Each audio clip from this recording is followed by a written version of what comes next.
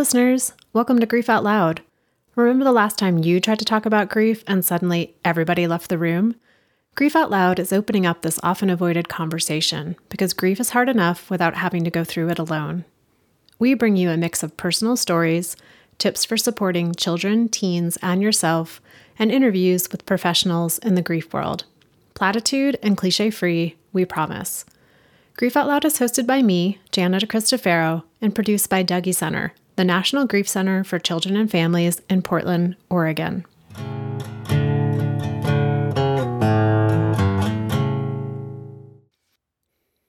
Hey listeners, from the title of this episode, you can likely tell that we talk about gun violence, as well as incarceration and substance use.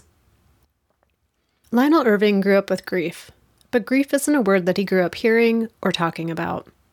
His uncle Ricky was shot and killed by the police in 1975. His cousin Donald was killed in 1999 by a rival gang. His mother died of a sudden illness when Lionel was 20. In the past year alone, Lionel has gone to over 40 funerals, many of those for young people killed by gun violence. Lionel is the founder of an organization in Portland, Oregon called Love is Stronger, which is dedicated to supporting gang-impacted families and communities and building healing, accountability, and safety. While his work is focused on interrupting gun violence, it's work that is also rooted in grief. Lionel is a gang veteran who grew up in a family involved with drugs and gangs. He started carrying a gun as a young teen, and when he was 18, he shot and killed another teen. He went to prison in 2004 for manslaughter. While in prison, he connected with mentors and a therapist who helped him to build awareness of the role grief and trauma played in his life, and the lives of those around him. This inspired him to reimagine his life and to dedicate his time and energy to helping others do the same. Growing up, Lionel's mother was the only one who really saw him, who smiled when he entered a room and believed in his capacity for making a difference in the world. Lionel's commitment to his work of helping kids and families interrupt cycles of violence is one way he is now living into the vision she had for him. Lionel, thank you for taking time to be part of Grief Out Loud today. I'm really looking forward to our conversation.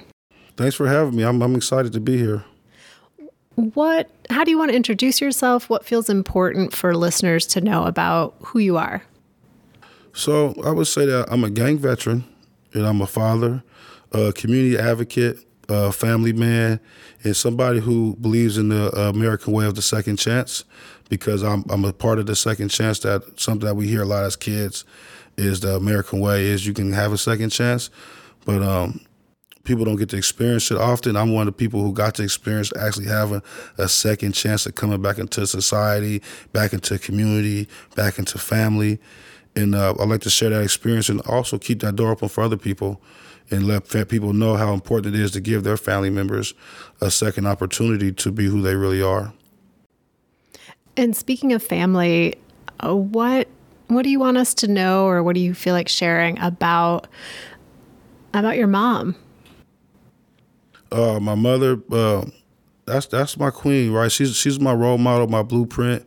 I watched my mother come from the bottoms of, drug addiction and the street lifestyle to getting into a program, becoming the program director at Stay Clean, get me and my brothers and sisters back. There's 7 of us.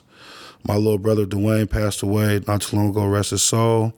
And she just always was a champion for, you can do better, always a champion for seeing the best part of me. She's always seen the best, greatest parts of me, even when nobody else could. And so I always see myself, when I look in the mirror, I try to see myself how my mother see me. Like, I want to be that person every day, that person that she smiled when I walked in the room.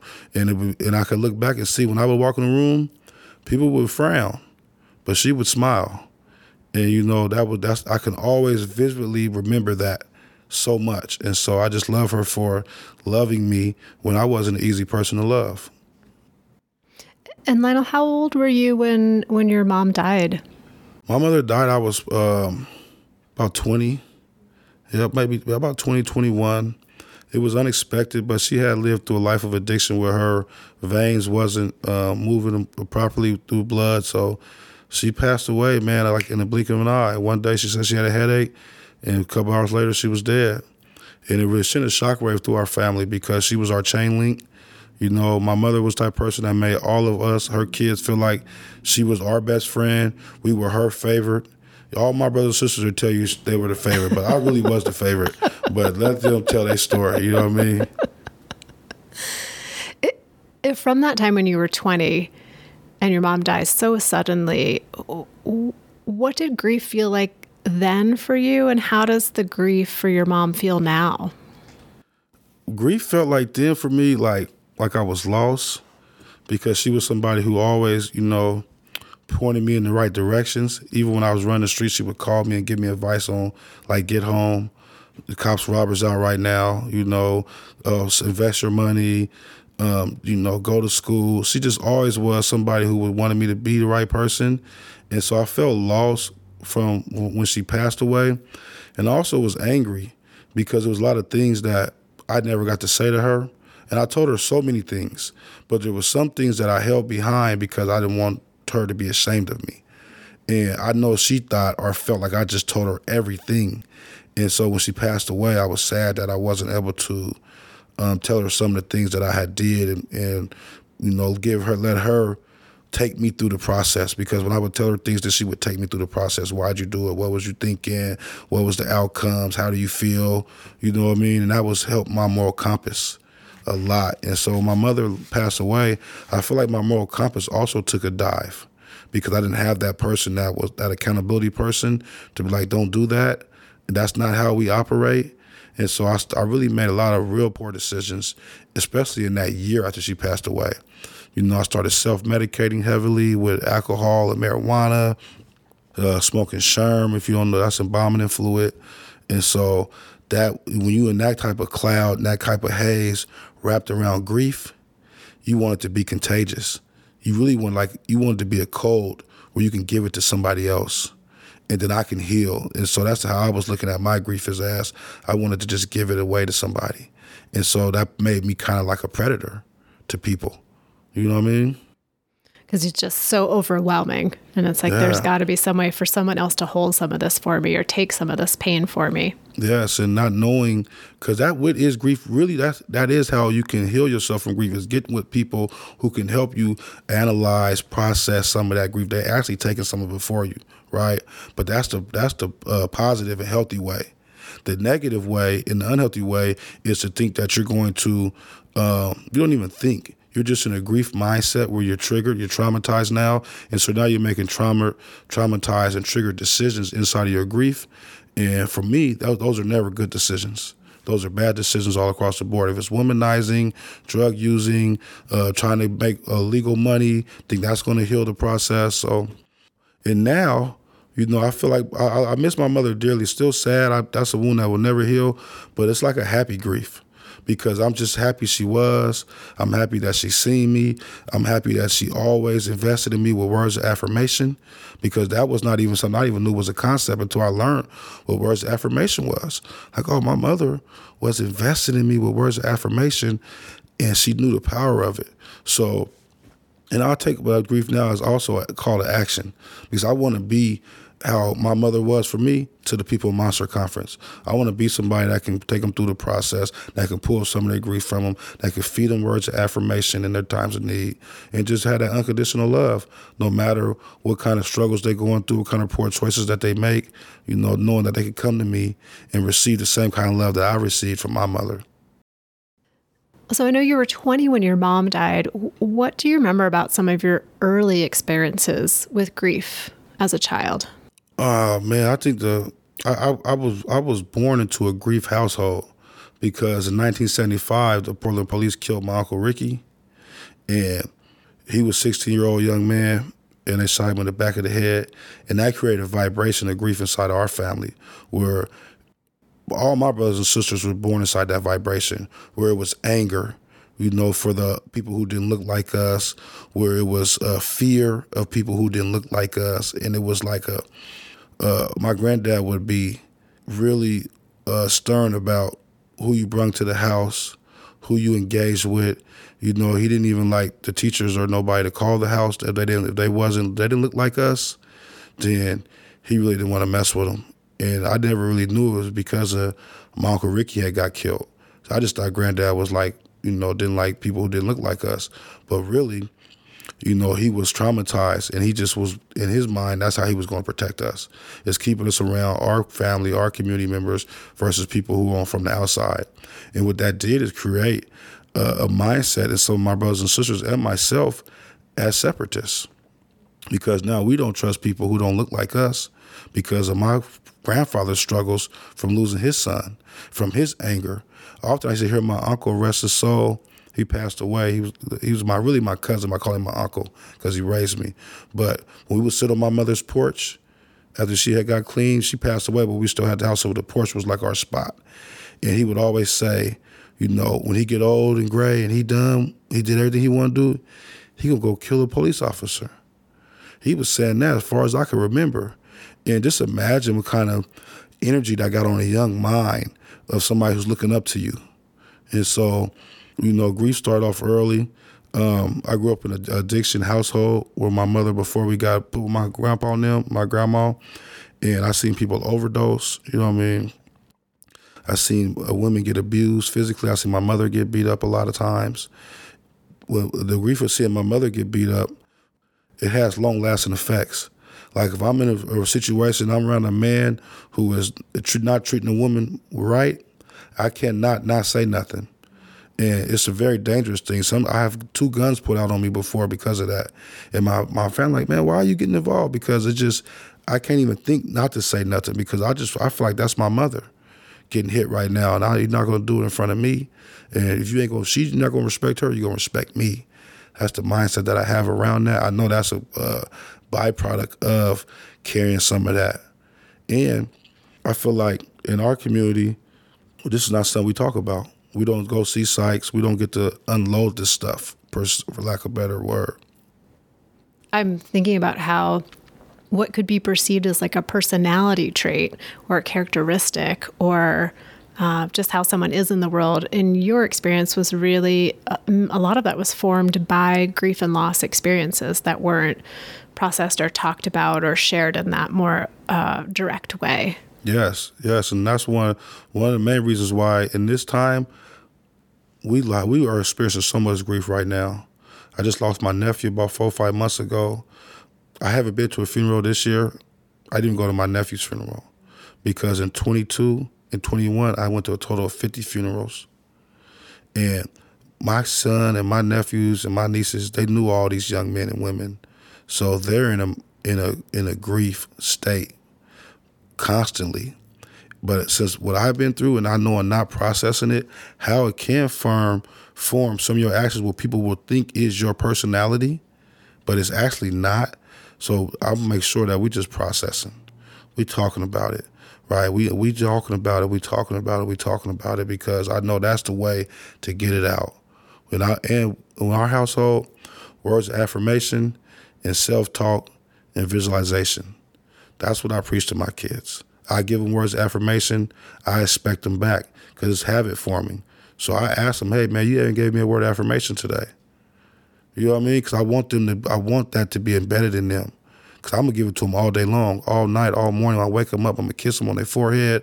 I'm going to give them all the love that I can possibly squeeze out of this heart of mine. And I want that to translate over to them. So when they get into circles who are experiencing sorrow and trauma and grief, that they can have that capacity to still give the unconditional love that is needed. And looking back over how kind of like your adolescence, young adulthood unfolded, what are the ways that you can see that maybe grief was a part of the way your life unfolded in terms of like the choices you made, where you ended up? Oh yeah, man. So, grief is it's a word that you don't hear often, right? You hear like trauma and sorrow and all these other words, but grief is like the root cause word, right? And so throughout my this experience of operating in a mindset of grief, I made some of the poorest choices. I made the worst choices that I've known to men. And my main choices that I made that was the worst one wrapped around grief is when they killed my cousin, Donald Means. He was like a father to me. He raised me. He showed me how to be a man. You know, he protected me. And in my mind, this man asked me every day, if something happened to me, Momo, take care of my kids. If I go to jail, Momo, take care of my kids. If I die, Momo, take care of my kids. This is his dying wish. Every day he asked this of me after my 18th birthday. As soon as something happened to him, I didn't have the capacity to think about what my real responsibilities was wrapped around his life that has ended, because he had 3 children. All I was worried about is how I could make myself feel better. And I went back to my old patterns of trying to pass this grief on. So retaliation is a must. Where I come from, because we got a reactionary mindset. Somebody hit you, you hit them back. What happens here stays in here. Retaliation is a must. There's all these rules that if this happens, then you do this, you do this, you do this. And so I went back into that pattern, and I thought the only way that I would feel better is to make that family feel the same kind of grief that we felt. So I pried on this family's house for about 2 weeks. I waited outside this house 3 separate times, waiting for somebody to come out. And on the 3rd time somebody came out, and I jumped out and I shot and killed him. It was the worst choice I ever made, and I thought it was going to make me feel better when I did it, because I wanted to do it, but it made me feel even worse. It made me feel you know they say your life flashes before your eyes? That's the true thing. When I pulled that trigger and I seen the results, I already knew what the outcome was going to be. And so I know now that if I wasn't in a grief mindset, and I was in an environment where I could process this, because somebody would have asked me, hey, what did your cousin ask of you? Right? How can you honor him? And those would have been some of the answers that I would have been able to come up with. Hey, take care of his kids, make sure I don't get myself in trouble, so his kids don't fall into the system and be statistics. And guess what? They statistics. They in the system, they on drugs. And a lot of that is a result of me not dealing with my grief right. Now they got grief. Now grief is like generational curse, basically. How it gets passed down and passed on, even if it's not directly experienced in that way. Yes. So in that moment, like looking back, right, you're able to see like, oh, I was in a grief mindset. I wasn't able to see bigger what was happening. I just was like, this will immediately make me feel better. Mm-hmm. And then that recognition of like, oh, this made it worse, I think was the word that you used. And then there's other experiences that you've had where you've talked about, I don't know what the right metaphor would be. Light bulb doesn't seem quite right. But I know you and I have had conversations where you were able to start to see your experience, like all the things you had gone through that led up to that moment differently. And that's really shaped how you are in the world now. So I wondered if you could say a little bit more about that. Yeah, it's like, I always say my comprehension, because I didn't have the highest reading level or writing level when I went to prison. So digesting information was something that was foreign to me. So I didn't digest a lot of information unless it was told to me or I heard it on a song or on TV. It was never, if you read something, I'm an avid reader, it puts your brain and your body in a mindset, and these endorphins that go through you that allow you to process things. Because now you're reading things and people are handling situations different ways, and it allows you to process, how would I handle it? How did I handle situations that were similar to mine? And you get to see things, right? But what really woke me up was going to the psych and seeing Dr. Dhaliwal. And when he gave me I did the EID treatment where they follow your eye around, they try to get your earlyhood traumas. I thought he was trying to hypnotize me, so I was faking him out. I wasn't gonna let you have me walk around clucking and all that old good stuff. But he called me on my stuff, man. It was like, you faking, get out of here. You know what I mean? And, I was in prison, so I wasn't really tripping about getting out of there, because the only reason I went because an older gentleman who was mentoring me, helping me get to this stage that I am now, knew that I needed to get some mental health treatment because I wasn't able to sleep, because I had started reading. And so my comprehension level had started going up, and I had started processing the choices that I made, why I'm in this prison cell, laying on this bunk right now. And I was not feeling good about myself. All the stuff that because my mother told me those things, I felt good about myself up until I got into prison, and I had to realize that I'm not that person that she was telling me that she's seen that I could be. And so I wasn't feeling good about myself because I took care of my family, everything on the streets. You know, my family loves me. But the person that my mother seen was not that person. My mother didn't see a criminal. She seen a king. She seen somebody who could move the masses and somebody who could have impact if they would apply themselves. And I know she's seen that because she told me that. And so once I started having that moral compass, started ticking on my own, because we need to be able to turn our own moral compass all the way up. It's good if you got somebody to help you keep it up, but the real thing is to get your own moral compass, get yourself together so you can know what's right and what's wrong. And once I started having that, my moral compass started ticking upward, I couldn't sleep. I could not sleep. My nightmares were so bad. I mean, cold sweats every night. I could not sleep. I mean, I seen this young man's face, Tommy Brockman. I got to say his name. I'm sorry, I didn't say his name the first time. Tommy Brockman. I seen his face so many times. I see my son with his face. I see my sister with his face, right? And I see myself getting up, pulling the trigger. It's a recurring dream. It's the worst dream you can ever. I haven't had it in so long. I don't even want to even be in that dream state, but I could not sleep. Did not want to go to sleep, for that matter. And so I went to see the psych, Dr. Dhaliwal. He helped me realize what trauma was. That's how I learned that I was traumatized. But I was suffering with a lot of grief. Nobody uses that word. And so he didn't really wake me up to operate in a grief mindset. It was like I was operating, I was traumatized and I was triggered, right? And I was sad. See, they say sad instead of grief. So, but it don't have the same in my mind, power. We sad. I was sad today when I got up and my son didn't want to go and I knew I had to get somewhere. You know what I mean? Like, come on, man. I got moves to make, right? But I felt grief when my nephew got killed. You know what I mean? It was beyond sadness. I'm sad right now after I was able to get over or through the grief because I'm still grieving, but this is grieving towards sadness now, if that makes sense. You know, so yeah, once you wake up to it though, and you start recognizing that you are struggling, then you can get the help that you need. Because in my mind, grief is not something that you tackle alone.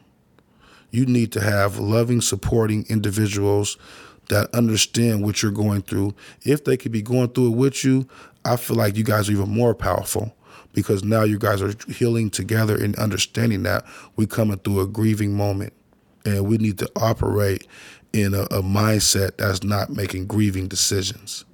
You know, that's why you see families sometimes fight when their loved ones pass away or their house burns down. It's a big event that's causing a lot of grief and sorrow.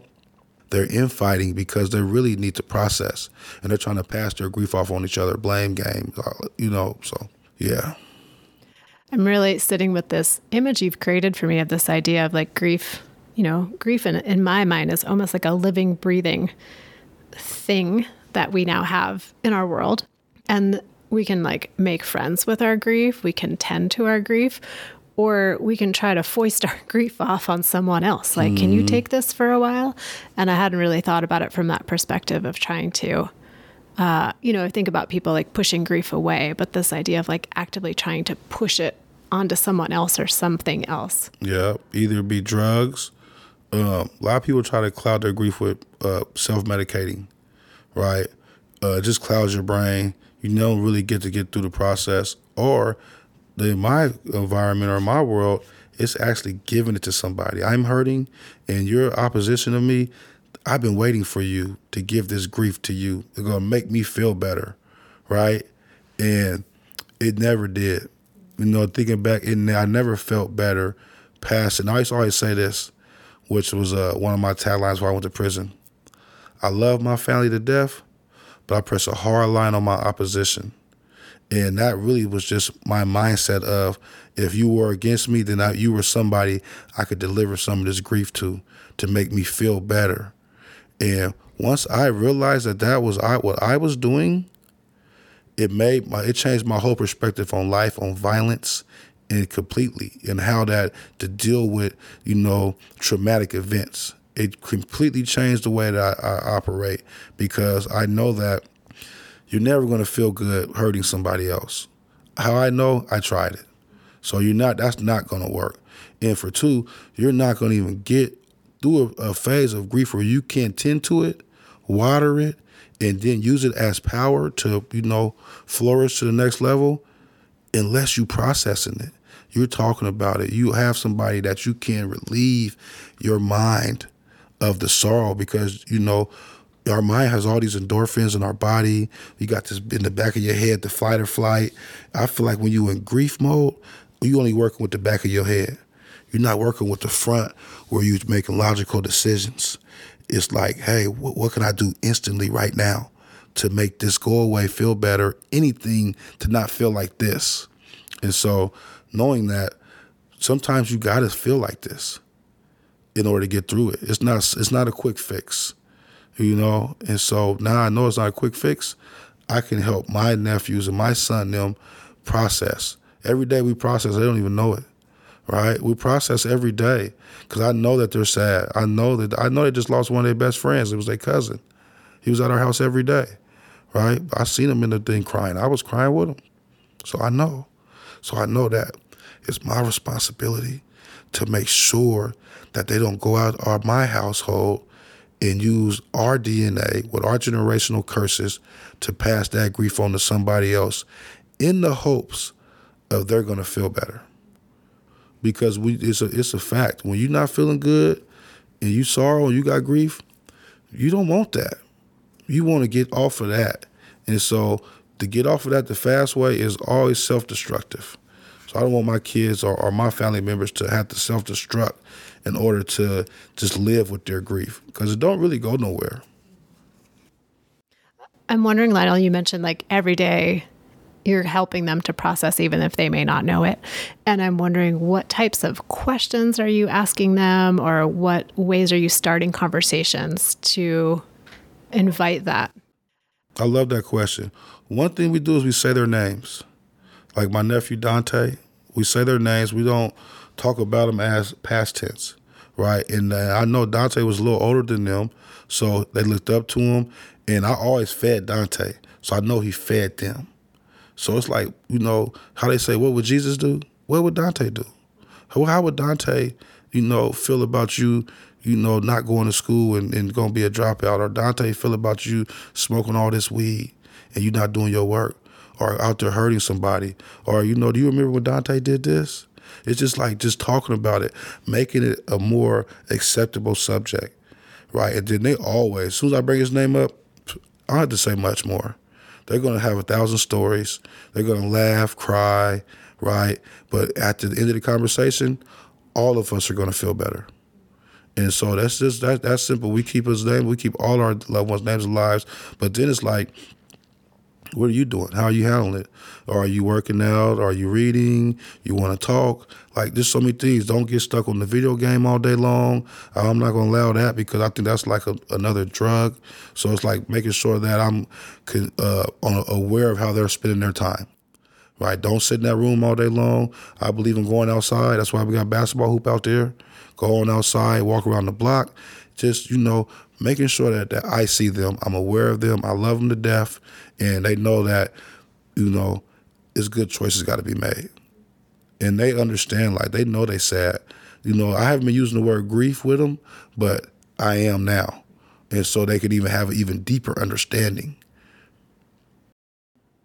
I'm wondering, what do you think is different or unique or not about the grief that comes from gun violence, a death by gun violence, versus a death from cancer or an illness or a suicide or a car accident? Because I think there's a lot of talk of, like, we hear so much in the news, right, of like increased rates of gun violence, and there's a lot of focus on that. And I always step back and think, like, is it the same? Is it different? And I'm curious what your thoughts are.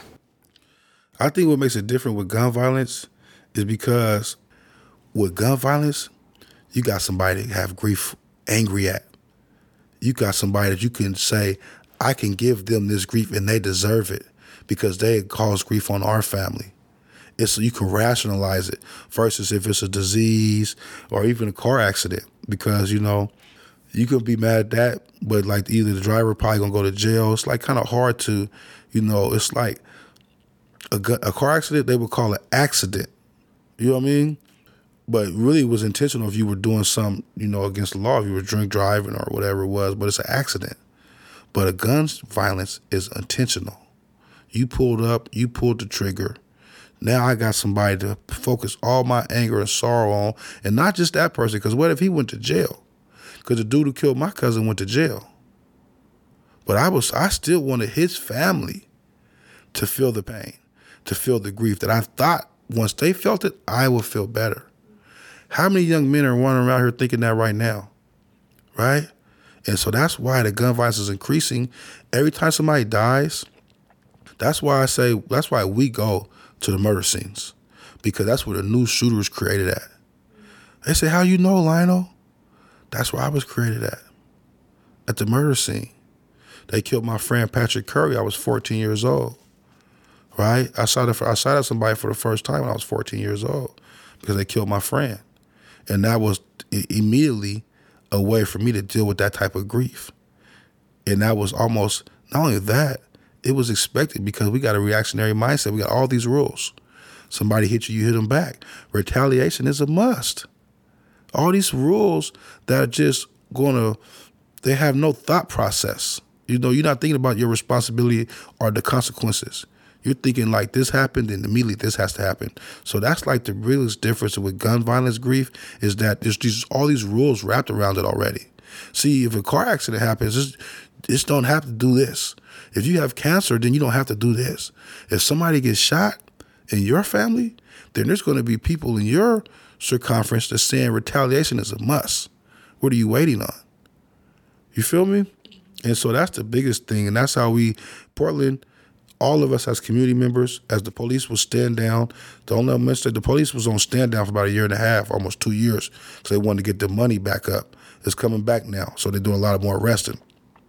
But while they were in a stand down mode, while the protest was going on and COVID, all that stuff, we allowed so many murders to happen without no resources going to those families. Because everybody in that family now, especially young men, are potential shooters. If we know they're potential shooters, what are we waiting on? And we waited so long. We still waiting. The city's still wringing their hands, right? We still dying at a high clip. Look, if somebody gets shot, then we got to look at their mom or their dad, whoever their parents were, if they were youth. If they wasn't youth, then who are their immediate family, their kids, their lady. But just all these other layers, their nephews, their cousins, all those young men and women are now in a state of retaliation is a must. And if we don't get to them down the stream, all of them, then we potentially got to worry about him killing one of our kids as he matures to be 13 or 14 years old. Because the shooters are getting younger. They shoot now. I shot at 14. I was a pretty young guy. But now they're shooting at 12 years old. A little younger than that. They catching 9-year-olds with guns. And not just guns. Like I got my dad's gun at school. Like I got a gun on me to make it home. You know what I mean? It's a big difference. A lot of what we talked about so far is, how you were personally transformed by the recognition of trauma and grief in your life and the role that it played. And now how you're taking that knowing into supporting your immediate family and community, but you're also doing work in the bigger community and through your organization, Love is Stronger. And could you share a little bit about kind of the origin of that organization and the work that you're doing? Yeah, man, Love is Stronger is actually, it's my baby. I'm a firm believer in the power of love. I'm not a real religious person. My thing is I'm spiritual. I've read so many different religious books, the Bible, the Quran, Buddhism, humanism, the Nation of Islam, the 5 Percenters, Noble Drew Ali. I just read so many different religions. And at the core of all of them was love, right? They had so many similarities, so many different things, aspects. But one thing that always was on one accord with all of them was love. And so in prison, I started off saying love is stronger. And I was just using that as letting guys know we're going to make it home from this. Through our power to love we have for our family, we're going to better ourselves and we're going to make it home. And so I created my first prison program in 2011. It was called What It Do. We help assist teens in, too deep, out. And it was all about helping the young kids that come to prison not have to join the prison gangs. So I know there were so many young guys that came into prison that resembled me. That was a great prison program. I got out of prison in 2017. It was not a great street program. So it didn't take really well on the streets. So I pivoted and joined up with a couple of business partners. We created Man Building Men, another great program. It was all wrapped around filling the generational gaps between the black men, because a lot of our brothers was in prison. A lot of men had to go to prison to become men. Young men had to go to prison to come out as a man. And so that's unacceptable. We're going to build our men right here on the streets. We're not going to wait till they have to go in there and meet these great brothers. They come out and be like Lionel. It's too late. You got a chance, but Lionel 40, right? Let's imagine if I had got this energy at 15, 16. It was great till COVID came. We couldn't meet in person no more. We never heard of Zoom before. So Zoom was the thing. So I was kind of like in limbo.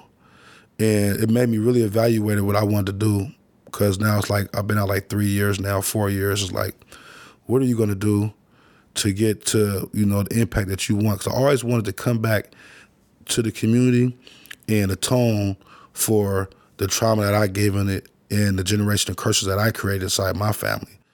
And so I began to, with Love is Stronger GV, I said, what are we doing right now? What is the biggest thing going on? And what came to my mind was reimagination. And I was stuck on reimagination. I'm like, what does that mean? What is reimagination? What? And then I was like watching all these, the healthcare system was messed up, the education system messed up, the prison system messed up, the way we view community is messed up. And so I said, man, my calling is to reimagine these things to help the process. Because I'm here, this is my generation where they're reimagining the healthcare system. They're reimagining what the education system like. They're reimagining the prison system, all down the line. So how can I have impact? So the first thing I did is, from the George Floyd protest or riot, however you see it, that's the first epiphany that I had, that people who didn't look like me cared about me. Because even when I came home, because prison feeds the separation. So when I was in prison, I was fed separation too. So I got all these tools to come home and be successful, but I never was able to tackle the separation from my early childhood grief from my granddaddy. People didn't look like me. I did not trust them. And then it was reinforced by my choices. Every time I did something, I dealt with people who didn't look like me, but they was like the law enforcement. So of course they ain't come to give you no hug. They come to give you some cuffs, right? And so it just reinforced that belief system. But I turned on that news station, and I seen all those allies downtown Portland. In Portland, it was created as the white Mecca, right? They got laws on the books right now it's ridiculous. And if you didn't see that, you would believe that I'm not welcomed here. It's only 2.2% black men in the city of Oregon, in the state of Oregon, the state. And so people will believe that you're not welcomed here. You don't have no allies and all these things that, the systematic racism that we just been dealing with. But what I seen was an epiphany. I seen a whole bunch of people who didn't look like me, and they were screaming Black Lives Matter. So I didn't really know what it meant at the time, but I knew I was black and I knew I mattered, right? And I didn't know that all these people that didn't look like me were my friends and family. The first thing I did is go downtown. I got on the microphone every time I could get on there. I came up with the ally training. That was my first program for Love is Stronger, was to reimagine reimagine community. So my first thing was to go meet people who don't look like you and see how you guys align. That's how I met the Rotarians. I love the Rotarians. If you don't know them, they're one of the biggest service groups in the universe, and they're traditionally older white men and white women. I've been in so many programs as a child that they funded, which that blew my mind so much. And I was lightweight mad at them because how I was getting fed, the people who didn't look like me, didn't care about me, them being in the shadows helped reinforce it. So I tasked them to come out the shadows and let our kids see you. And not only our kids, but your kids and our kids, we need to mingle. So we started doing it. I met them, went to some Rotarian groups. We started doing the inter-community gathering. And the premise was I would get 10 of my guys who look like me, act like me, come from where I come from. And my partner, Captain Ron, would get 10 of his friends who are like him. And the Rotarians are all older gentlemen and women who are well off. I don't know if they had struggles before or not, but at this point in their life, they got to figure it out. All my guys have been out in prison, coming through addiction. They just now turn into a corporate America, basically. And so it was a really big contrast of community members. And the craziest thing is we hits it off so well. But now we start off with like 20 people. We up to 60 and 70 people. And now we involve the youth. And so that was one program. It's going great. We got the interview together. We have a social justice Zoom every Saturday. And so my next thing was to bring the gangs, because I'm a gang veteran. The gangs, Crips and Bloods, they started off as community servants, right? That's what they were created for. They weren't created to be at war with each other. They were always our warrior class. They started off as community service. They were people who would protect you from the police. They had a role.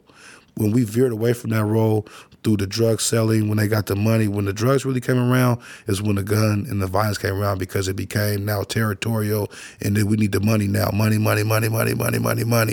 And so it just warped the gang's whole mission statement. So I need to reimagine that back to what it was. That's where we came up with our intervention process. We got gang veterans. I'm a gang veteran. A gang veteran is somebody who's still aligned with his neighborhood, but he's no longer confined to identifying from one neighborhood. He's no longer a Crip or a Blood.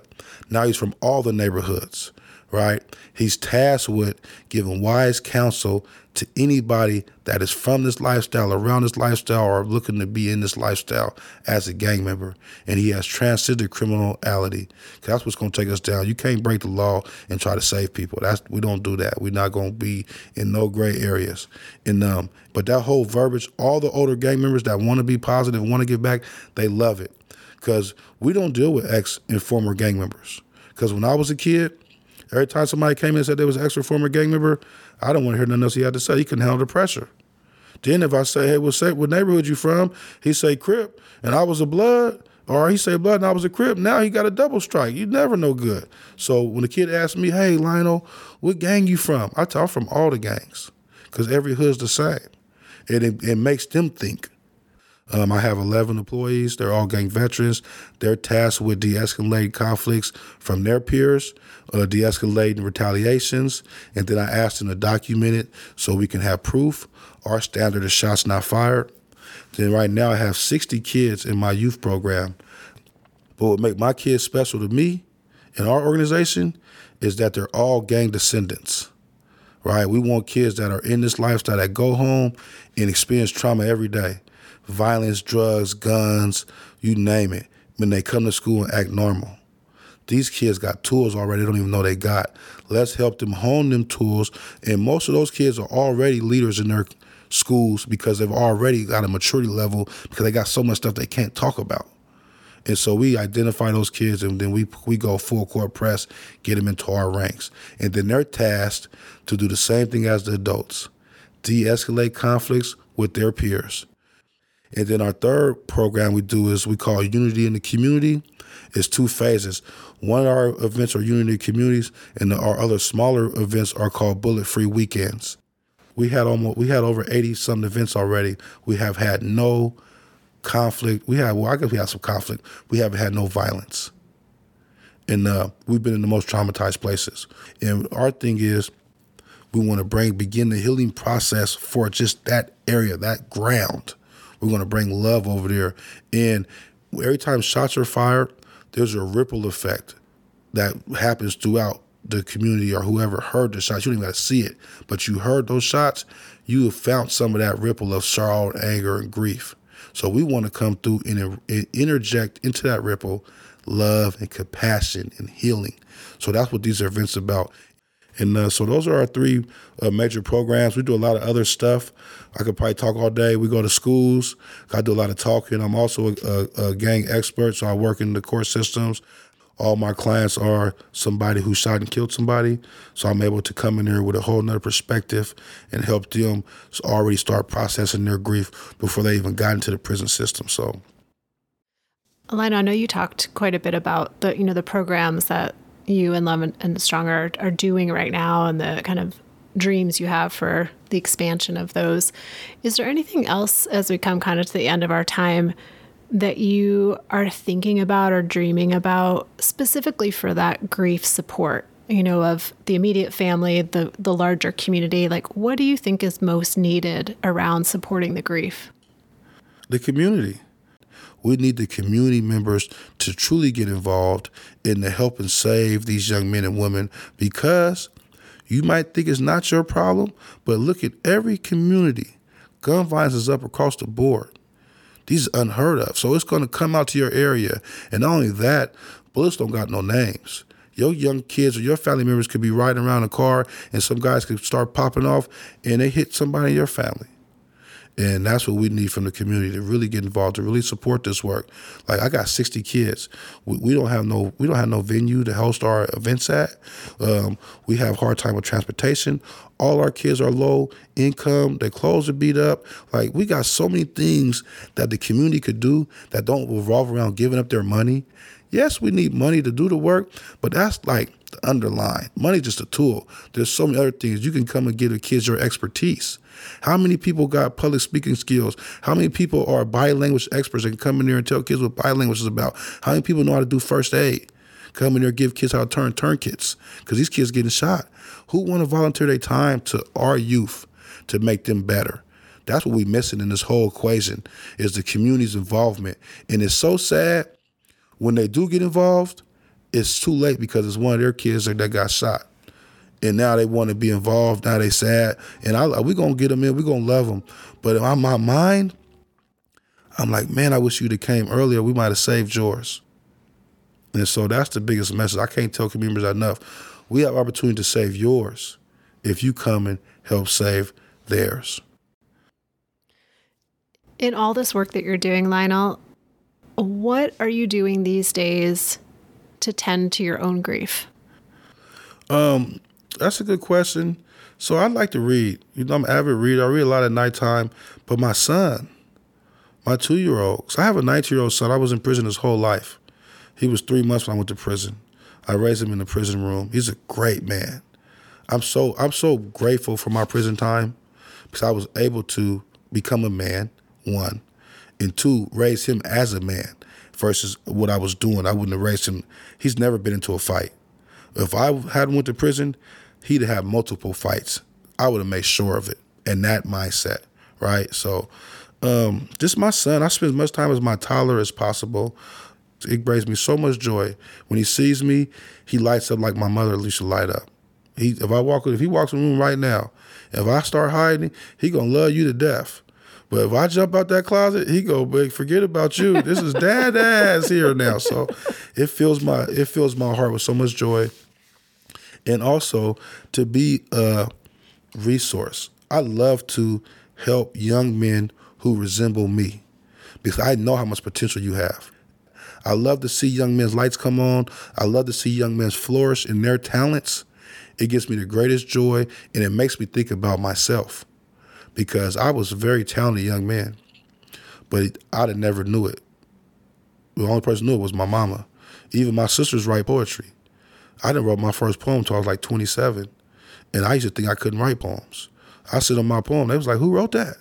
Like, "Sis, I wrote it." It's like, "Oh, no way, you couldn't have wrote that. You don't even write poems." I said, "Oh, sis, is the first one." He said, "Oh, this the first one? You need to write a book then." And so I want kids to get their talents early. And I get so much joy out of that, because I know that if you could find your lane, what your individuality is, what your story is, and then we can help reinforce that for you, then you're going to be able to shine bright like a diamond. You're going to know how to handle your trauma and your grief and your sorrow, and because it's all about making good decisions in those moments, right? As long as you can make good decisions in those moments, we hitting home runs. Well, Lionel, thank you so much for taking time out of what I imagine is a very busy schedule, parenting and all the things that you're doing, to come in and talk with me today for Grief Out Loud. I've really appreciated our time together. Thank you. It felt good to get it out. I haven't spilt this stuff like this in a while, so I appreciate you having me. Just love your ambiance, your wall, what lights the dark. It's the perfect setting. So thank you for having me. I appreciate you. And listeners out there, thank you. I say it each and every time. The show would not mean what it does without you tuning in. If you want to share an episode with a friend or a family member, we always love that. We also love to hear directly from you. If you want to reach out to me, you can email me at griefoutloud@dougy.org, which is dougy.org.